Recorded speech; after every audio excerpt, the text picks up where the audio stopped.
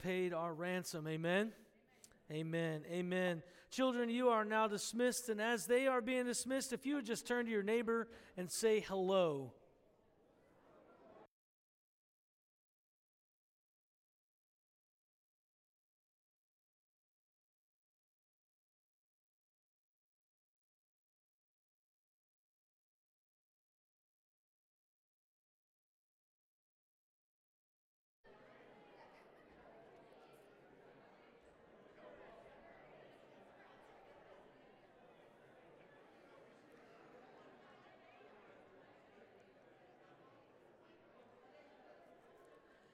It is always good to see community happening, everyone saying hello. If we could just give it up for Mary Gillenwater coming back. This is her first Sunday back since Christmas because she was stuck in Ecuador for a while. We are glad she is back with us, although she's probably not glad she's coming back to snow. We are glad she has returned to us. Well, it is a Palm Sunday morning, and it wouldn't be Palm Sunday if we didn't talk about the triumphal entry. And so that is where we are going to be this Sunday as we look at the humble King, understanding who Jesus is. Let us pray, and then we will jump into the word of the Lord together. Let us pray. Heavenly Father, we thank you so much for the cross. As we look to the cross and we look to the resurrection this week, I pray that we won't miss the reality of who you are. The understanding of who Jesus is and why he came and what his coming means for us. We thank you for the Holy Spirit that is with us and in us. I pray, Holy Spirit of the living God, that you will fall fresh upon us this morning and that we will come to your word and be transformed, not just informed. In your holy and precious name we pray. Amen. Amen. Well, when I was a freshman at Nyack College, I was also a server at Don Pablo's, a Mexican restaurant. Some of you are saying, I don't remember my freshman year of college. Some of you are saying, I haven't yet experienced my freshman year of college. But if you are a freshman or were a freshman, you need to get a job, all right? And that's just important. I had a job at Don Pablo's serving tables every evening, and it was a wonderful Mexican restaurant. I learned how to make guacamole. I learned how to make tortillas. I learned how to make sopapillas. I still use all of those things in my life today, feeding my family, especially on vacation when we're okay eating fattier foods, right? But there was this one day, I was in New York, and Nyack is in New York, and we were in the Palisades Mall. Don Pablo's was at the 4th level, and we had all kinds of people in New York, very diverse area of New York, different accents, different places of the boroughs of New York, and every borough has its own significant accent, okay, especially Brooklyn. If you ever go to Brooklyn, people have a Brooklyn accent. And there was this one woman who was at my table. Remember, it is a Mexican restaurant. She was sitting at my table, and she came and asked me for salsa, right? Now, to me, I'm at a Mexican restaurant. I'm a server at a Mexican restaurant. I say, okay. So I go back, and I grab a thing of salsa. I put it on her table, right next to the other full thing of salsa. She says, sir, I just need some salsa. I'm like, that's a lot of salsa. I don't think you have enough chips for all the salsa you have, but I say, okay, I'm an obedient server. I want a good tip. I go, and I bring another third thing of salsa next to the other two that are completely full. As I'm walking away, the lady grabs my arm, gently, not harshly, and she says, okay, you're clearly not from Brooklyn. You're probably not even from New York. Like, nope, Pennsylvania, born and bred. She's like, haha, that's what I thought. She said, so let me put this in language that a person from Pennsylvania will understand. I need a seltzer. Seltzer. Seltzer water, please. She was not saying salsa. She was saying seltzer. And you know, that's what it was. So finally, I go and I grab the seltzer water. I put a nice little lemon and a nice lime on there, try to make it look really nice, and I deliver it, and she very grateful that I understood finally what she was trying to say. Well, I share that because you and I often can misunderstand people. And sometimes when we misunderstand, we bring the wrong item that they're asking for, right? Or we do the wrong thing. The spouse sends us to the store, and they give us 3 things that we're supposed to buy. We come back with Oreos and nothing else. We misunderstood. Whoops. Right? Guys, you know what I'm talking about, right?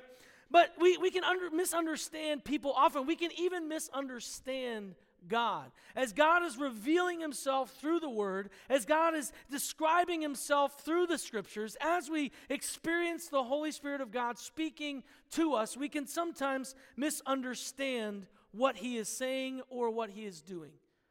I say that because as we come to this story, Palm Sunday, as Jesus entered into Jerusalem, he was misunderstood. The people that were there celebrating him, we will see, did not fully understand what Jesus was saying as he was coming into Jerusalem. Everything that he did, from the donkey he rode on to the time he came into the city, was explaining something to the people, and they missed it. He was not the king that they were hoping for. And often in our lives, the king we want isn't always the king that we need. They thought that they needed a political warrior king to come in and take over Roman occupation, annihilate the Roman Caesar, and put the throne back into Jerusalem. That is what they were hoping for. But that is not who they got. So the question that we have to answer this morning as we come to this passage in Matthew, as we see Jesus riding on a donkey into the city of Jerusalem, seeing people celebrate him in a way that they totally misunderstood, we have to ask the question, what kind of king is Jesus? If he's not going to be the king that we want, but the king that we need, what kind of king is Jesus? And so we're going to look at Matthew chapter 21, verses 1 through 11. We'll have it on the screen. Those of you who are at home, it'll be on your screen as well. Whatever you're watching on, it'll show up. But if you have your Bible and you'd like to open there, please do so. Matthew chapter 21, verses 1 through 11. The word of the Lord. Now when they drew near to Jerusalem and came to Bethphage, to the Mount of Olives, then Jesus sent 2 disciples, saying to them, "Go into the village in front of you, and immediately you will find a donkey tied and a colt with her. Untie them and bring them to me. If anyone says anything to you, you shall say, 'The Lord needs them,' and he will send them at once." This took place to fulfill what was spoken by the prophet, saying, "Say to the daughter of Zion, behold, your king is coming to you, humble and mounted on a donkey, on a colt, the foal of a beast of burden." The disciples went and did as Jesus had directed them. They brought the donkey and the colt and put on them their cloaks, and he sat on them. Most of the crowd spread their cloaks on the road, and others cut branches from the trees and spread them on the road. And the crowds that went before him and that followed him were shouting, "Hosanna to the Son of David! Blessed is he who comes in the name of the Lord! Hosanna in the highest!" And when he entered Jerusalem, the whole city was stirred up, saying, "Who is this?" And the crowd said, "This is the prophet Jesus from Nazareth of Galilee." Jesus enters the city. He knew why he was there. The people that were there expected that they knew, thought that they knew why he was there, but they missed the point. They missed the point. What kind of king is Jesus? The first thing that we can see is that Jesus is a king of peace and humility. Jesus is a king of peace and humility. If you were to go back into Roman ideals of kingship, of warrior kings, of war, and all of these things, you would see that when a king, Caesar, would come into a city riding on a horse, a war horse, followed by chariots or leading chariots that he would follow, there would be a celebration that the king has come back and has destroyed the enemy and has created more Rome for the world.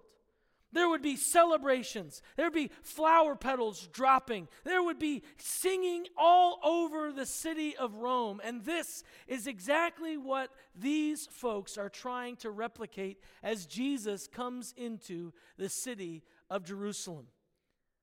But they missed the fact that Jesus was not riding a war horse.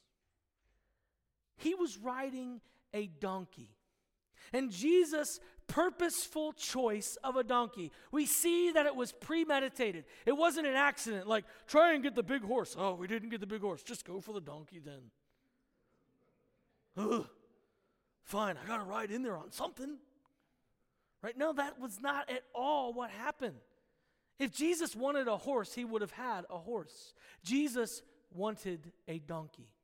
And so he rides in on a donkey.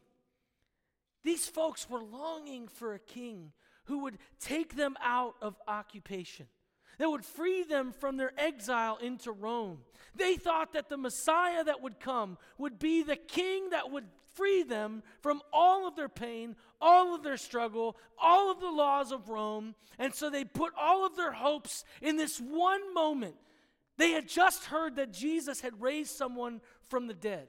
They had just heard of the miraculous things that Jesus had done. Lazarus was walking around showing that he was alive and that Jesus had the power to bring the dead back to life. So they wanted in on this power. They wanted this Jesus to be the king that they hoped for so much that they missed the fact that he was riding a donkey. They had been looking at Scripture with a pair of glasses to fit their longing, rather than looking at the Scripture the way it was intended. In fact, Jesus said to his disciples, this is for the purpose of fulfilling prophecy, that I will come in riding a donkey. This was in the prophet's words. They should have anticipated and expected this Isaiah moment to be exactly what was supposed to be happening. But they didn't read the Scriptures the way they should have. They read it with their own lens that they had on, hoping that this would be the moment.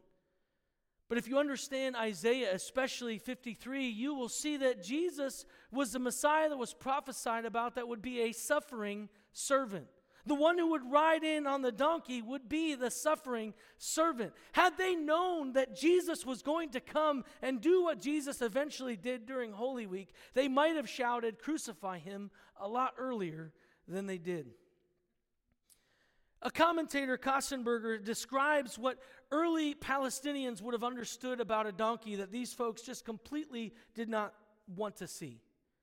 Two associations with the donkey were dominant in first century Palestine: humility and peace. The donkey was a symbol of peace in this time. A donkey was a symbol of humility. The donkey was not a symbol of war. Yet, they wanted it to be a symbol of war. In this passage also, Jesus reveals the purposeful nature of the donkey. The donkey is also a beast of burden.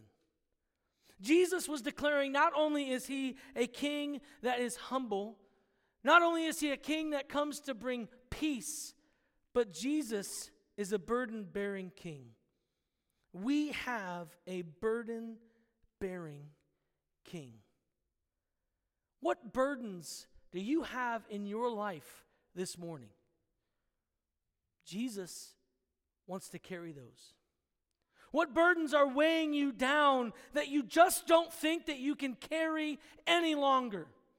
Jesus is a king who wants to take those burdens off of you and onto himself. He was telling the Israelites, I have not come to free you from Rome. I've come to bear the burden and the weight of your sin. I've come to bear the burden and the weight of your depression, of your anxiety, of your frustration. I have come to bear the burden of all the things that you've been trying to hold that you are not able or capable or strong enough to hold. I say to you this morning, whatever burden you have in your life, Jesus desires to carry for you. Stop trying to strive on your own. You can't do it. Only Jesus can bear the burdens that you're trying to bear in your life. Only Jesus can bring the freedom to the burdens that are in your life. We have a burden-bearing King. The Greek word Hosanna that they were shouting and that we sang earlier, in the Greek it means that He has come to save. He has come to help us. Hosanna, this is a Savior. Now, their idea of what salvation was that Jesus was representing was wrong. Jesus was one to save us from Satan, sin, and death, and the burdens with which weigh us down in this earthly space. That is not the salvation they wanted, but it is the salvation that they needed. Sometimes it's not the salvation that we want, but it is the salvation that we need. You and I need to be freed from Satan, sin, and death. We need Christ's blood. We need the new covenant. We need the power of resurrection and the Spirit of the living God living within us in order to do that which we've called to do. You can never live this life fully to how you were created without salvation in Jesus. They wanted free from Rome, but Jesus came to free them from a bigger enemy. He came to free them for eternity. How could they miss this aspect? Jesus was a Jewish carpenter riding on a donkey in an occupied city. He didn't shout, "I'm here to destroy the Romans." He rode in quietly. He didn't even give claps of applause for what they were doing. Yes, you're right. Hosanna to me. Hosanna to me. No, he just rode in. He rode in. But all of what he did was a prophetic image of the King that he was and is. They may have shouted Hosanna, but it wasn't because they understood his identity and purpose. Freedom, according to them, was freedom for a king to serve their desires. They wanted a king who would do exactly what they wanted for them. But that's not the type of king that we have. Freedom, according to Jesus, is a freedom to serve the true king. When you and I are set free from the burden of Satan, sin, and death, there is a passionate well within us that desires to serve the King. When we fully understand the weight and the fullness of which we've been freed from, there is a passionate desire that wells up within us to serve the true King. There's not this sense of, okay, now I'm saved, now you serve me. You do everything I want you to do. I'm God, you're not. That is us above God, not with God. That is not how we function or can function. You have not been eternally existent. You do not have all power. You cannot be at all places at all times, although many times we try or think that we can be. Only He can. We live to serve Him. Jesus came in humility as a king who serves. You see, they were tired of being occupied by Rome, but they didn't know who their true enemy was. Jesus initially came to heal the brokenness within that produces the brokenness without. These people were broken. Just like you and I, they experienced brokenness, pain, loss, anxiety, fear, frustration, not knowing what is coming tomorrow and worrying about that day. They did not see that He came to deal with the brokenness within rather than the brokenness without. My friends, you and I, we need a king who is going to deal with the brokenness inside. Jesus is a king who deals with the heart. Jesus said during Passion Week, "I did not come to judge the world, but to save it." He knew his purpose was not to wage war on the Romans, but to wage war on the enemy of our hearts. Too often, we want God to deal with everything out there. And we want him to ignore everything that's going on inside. We live in a broken world. We live in a pain-inducing world. We live in an imperfect time, in an imperfect place, in an imperfect culture. And that produces deep pain within us. Jesus is a king who wants to heal your heart. The fear and the anxiety, the brokenness and the pain, the worry of what is happening, what will happen, what has happened. He desires to bring healing to all of it. Stop focusing on what's going on outside and invite the Holy Spirit on what's going inside. Because when your heart is transformed, your life will be transformed. The things that are bothering you outside, when your heart is changed, will not seem to have the same power that they have when your heart is unchanged. The enemy wants to lie to you, to get you to think that God doesn't care, that there's no way that you could be free of your pain, anxiety, frustration, depression, but all of that is a lie. We have a king who deals with the heart. I love what one pastor once said. Our internal reality was always meant to impact and define our external reality. Which means that God, when he deals with the internal aspects of our heart, that which is external in our lives, how we react, how we see things, how we internalize things, will be transformed. And when we see Jesus coming into Jerusalem on a donkey, he is declaring to you and to me and to those who completely missed it that he is a king who will change, transform your heart, take on your burdens, and then he'll give you the ability, once you are transformed internally, to see the true powerlessness of all the things externally.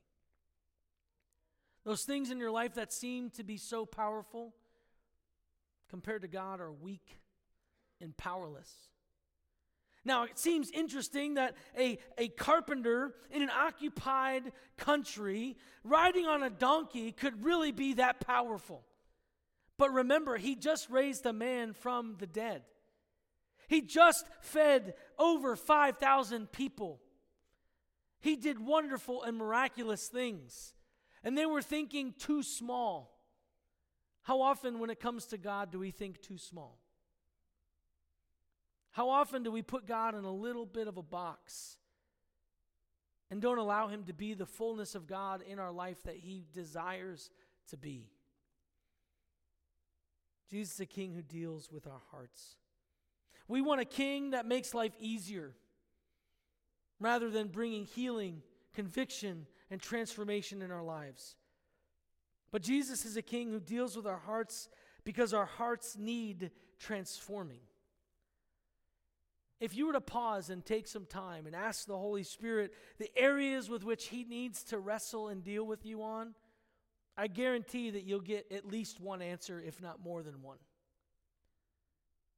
You and I need the transforming power of the living God on a daily basis. This is why we are to consistently lay down our lives daily, as Romans 12 reminds us, as living sacrifices. Because every day we are going to continually try in our human nature to pick up our burdens, to pick up our striving, to pick up everything that we have laid down at the foot of the King.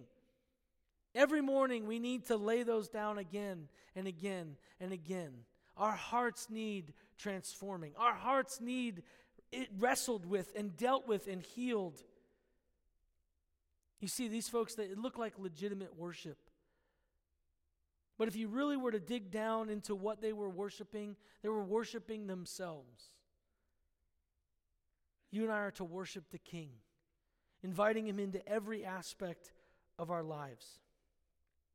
The reason for Lent, some of you have been following along in our Lenten series on Facebook, where we've done a video of about 4 to 5 minutes a day, and we talk about specific aspects of Scripture that deal with Lent, that challenge us to continuously lay down things in anticipation of his return, anticipation of his resurrection. Lent is a time to let those things down so that we can focus on the fullness of who God is, where we purposely set aside space and time or things to reflect and remember what Christ has done for us and what the cross and resurrection really mean in our lives and in this world. I encourage you this week, as we look at Holy Week, ask the Holy Spirit, what is something that you can fast from to help you really narrow in and focus on the true meaning of Easter. As we reflect on Holy Week through our Facebook videos, as we reflect on Maundy Thursday and Good Friday, and even on Saturday as we celebrate with the kids at Poets Village, let us remember what Christ has done and what it really and truly means. Lent is a time of knowing we are withholding, so we purposely set aside time to be in the position of letting go. The great thing about Jesus is that he isn't the king that we want, but he is the king that we need. Jesus is also a king who gets dirty. This is one of the most transforming and powerful realities of Jesus' life. It was those last moments that Jesus had with his disciples that we read about in the book of John, chapter 13 through 16. We're really going to focus on the Last Supper and the time that Jesus spent with his disciples on Thursday. But he was a king who got dirty. If you were to really understand the full weight of Jesus washing the disciples' feet and what that really was signifying, it would blow your mind. Because Jesus came to seek and save the lost, and he did it through serving. He did it through dying. He did it through loving. How different would our lives be if we chose to reflect Jesus in getting dirty, by getting down into the muck of people's lives, the mess of their lives, and walk alongside them, to hear what's going on and really truly love them? What would it look like if we chose to serve one another more than trying to get ourselves served? What would it look like if we came to the king who got dirty, to the king who served and stepped down? What would it look like if we said, Jesus, how can I serve you more?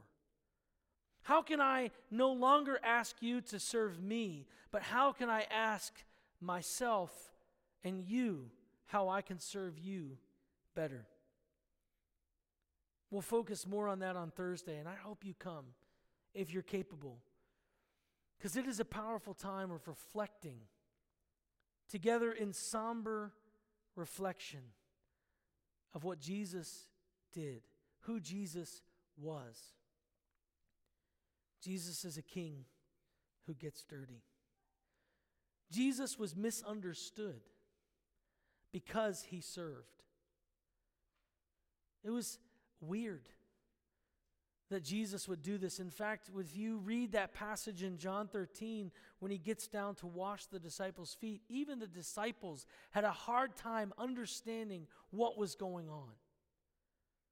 They still anticipated him to be the Messiah that they wanted him to be. The disciples themselves had a misinformed view of who Jesus was. That is why they scattered and were terrified when he died, because they're like, oh, the jig is up. I guess this wasn't what we really thought it was. And Peter tried to tell Jesus, don't wash my feet. I'm supposed to wash yours. It was confusing. But Jesus came to serve. Remember, he came on a donkey. All of Jesus' entrance into Jerusalem was a prophetic picture screaming to the people and to us the type of king that he is. Last week we talked about how we are to serve. And I want you to see that Jesus reigns with the heart of a servant and serves with the heart of a king. He is passionate about you. He loves you. He desires your transformation, your healing. He desires to make you new. He rules with the heart of a servant. Not so that he's at our beck and call, where he serves us the way we want him to, but he serves us the way that we need to be served. He is a burden-bearing king. He meets us in our mess and cleanses us from it. What are the areas in your life that you need God to transform? That only he can. Where is the brokenness in your heart that you need healed from? What are the burdens that you need to release? Jesus is a king who wants to heal. Jesus is a king who wants to transform. Jesus is a king who wants to see you made new. Cast your burdens upon him. Do not hold those for yourself, because they will weigh you down. As we look at the triumphal entry, let us remember the kind of king that he is. As we approach Good Friday and Easter, may we reflect and remember the type of king that Jesus truly is. And may it transform our lives. Amen. Let's pray.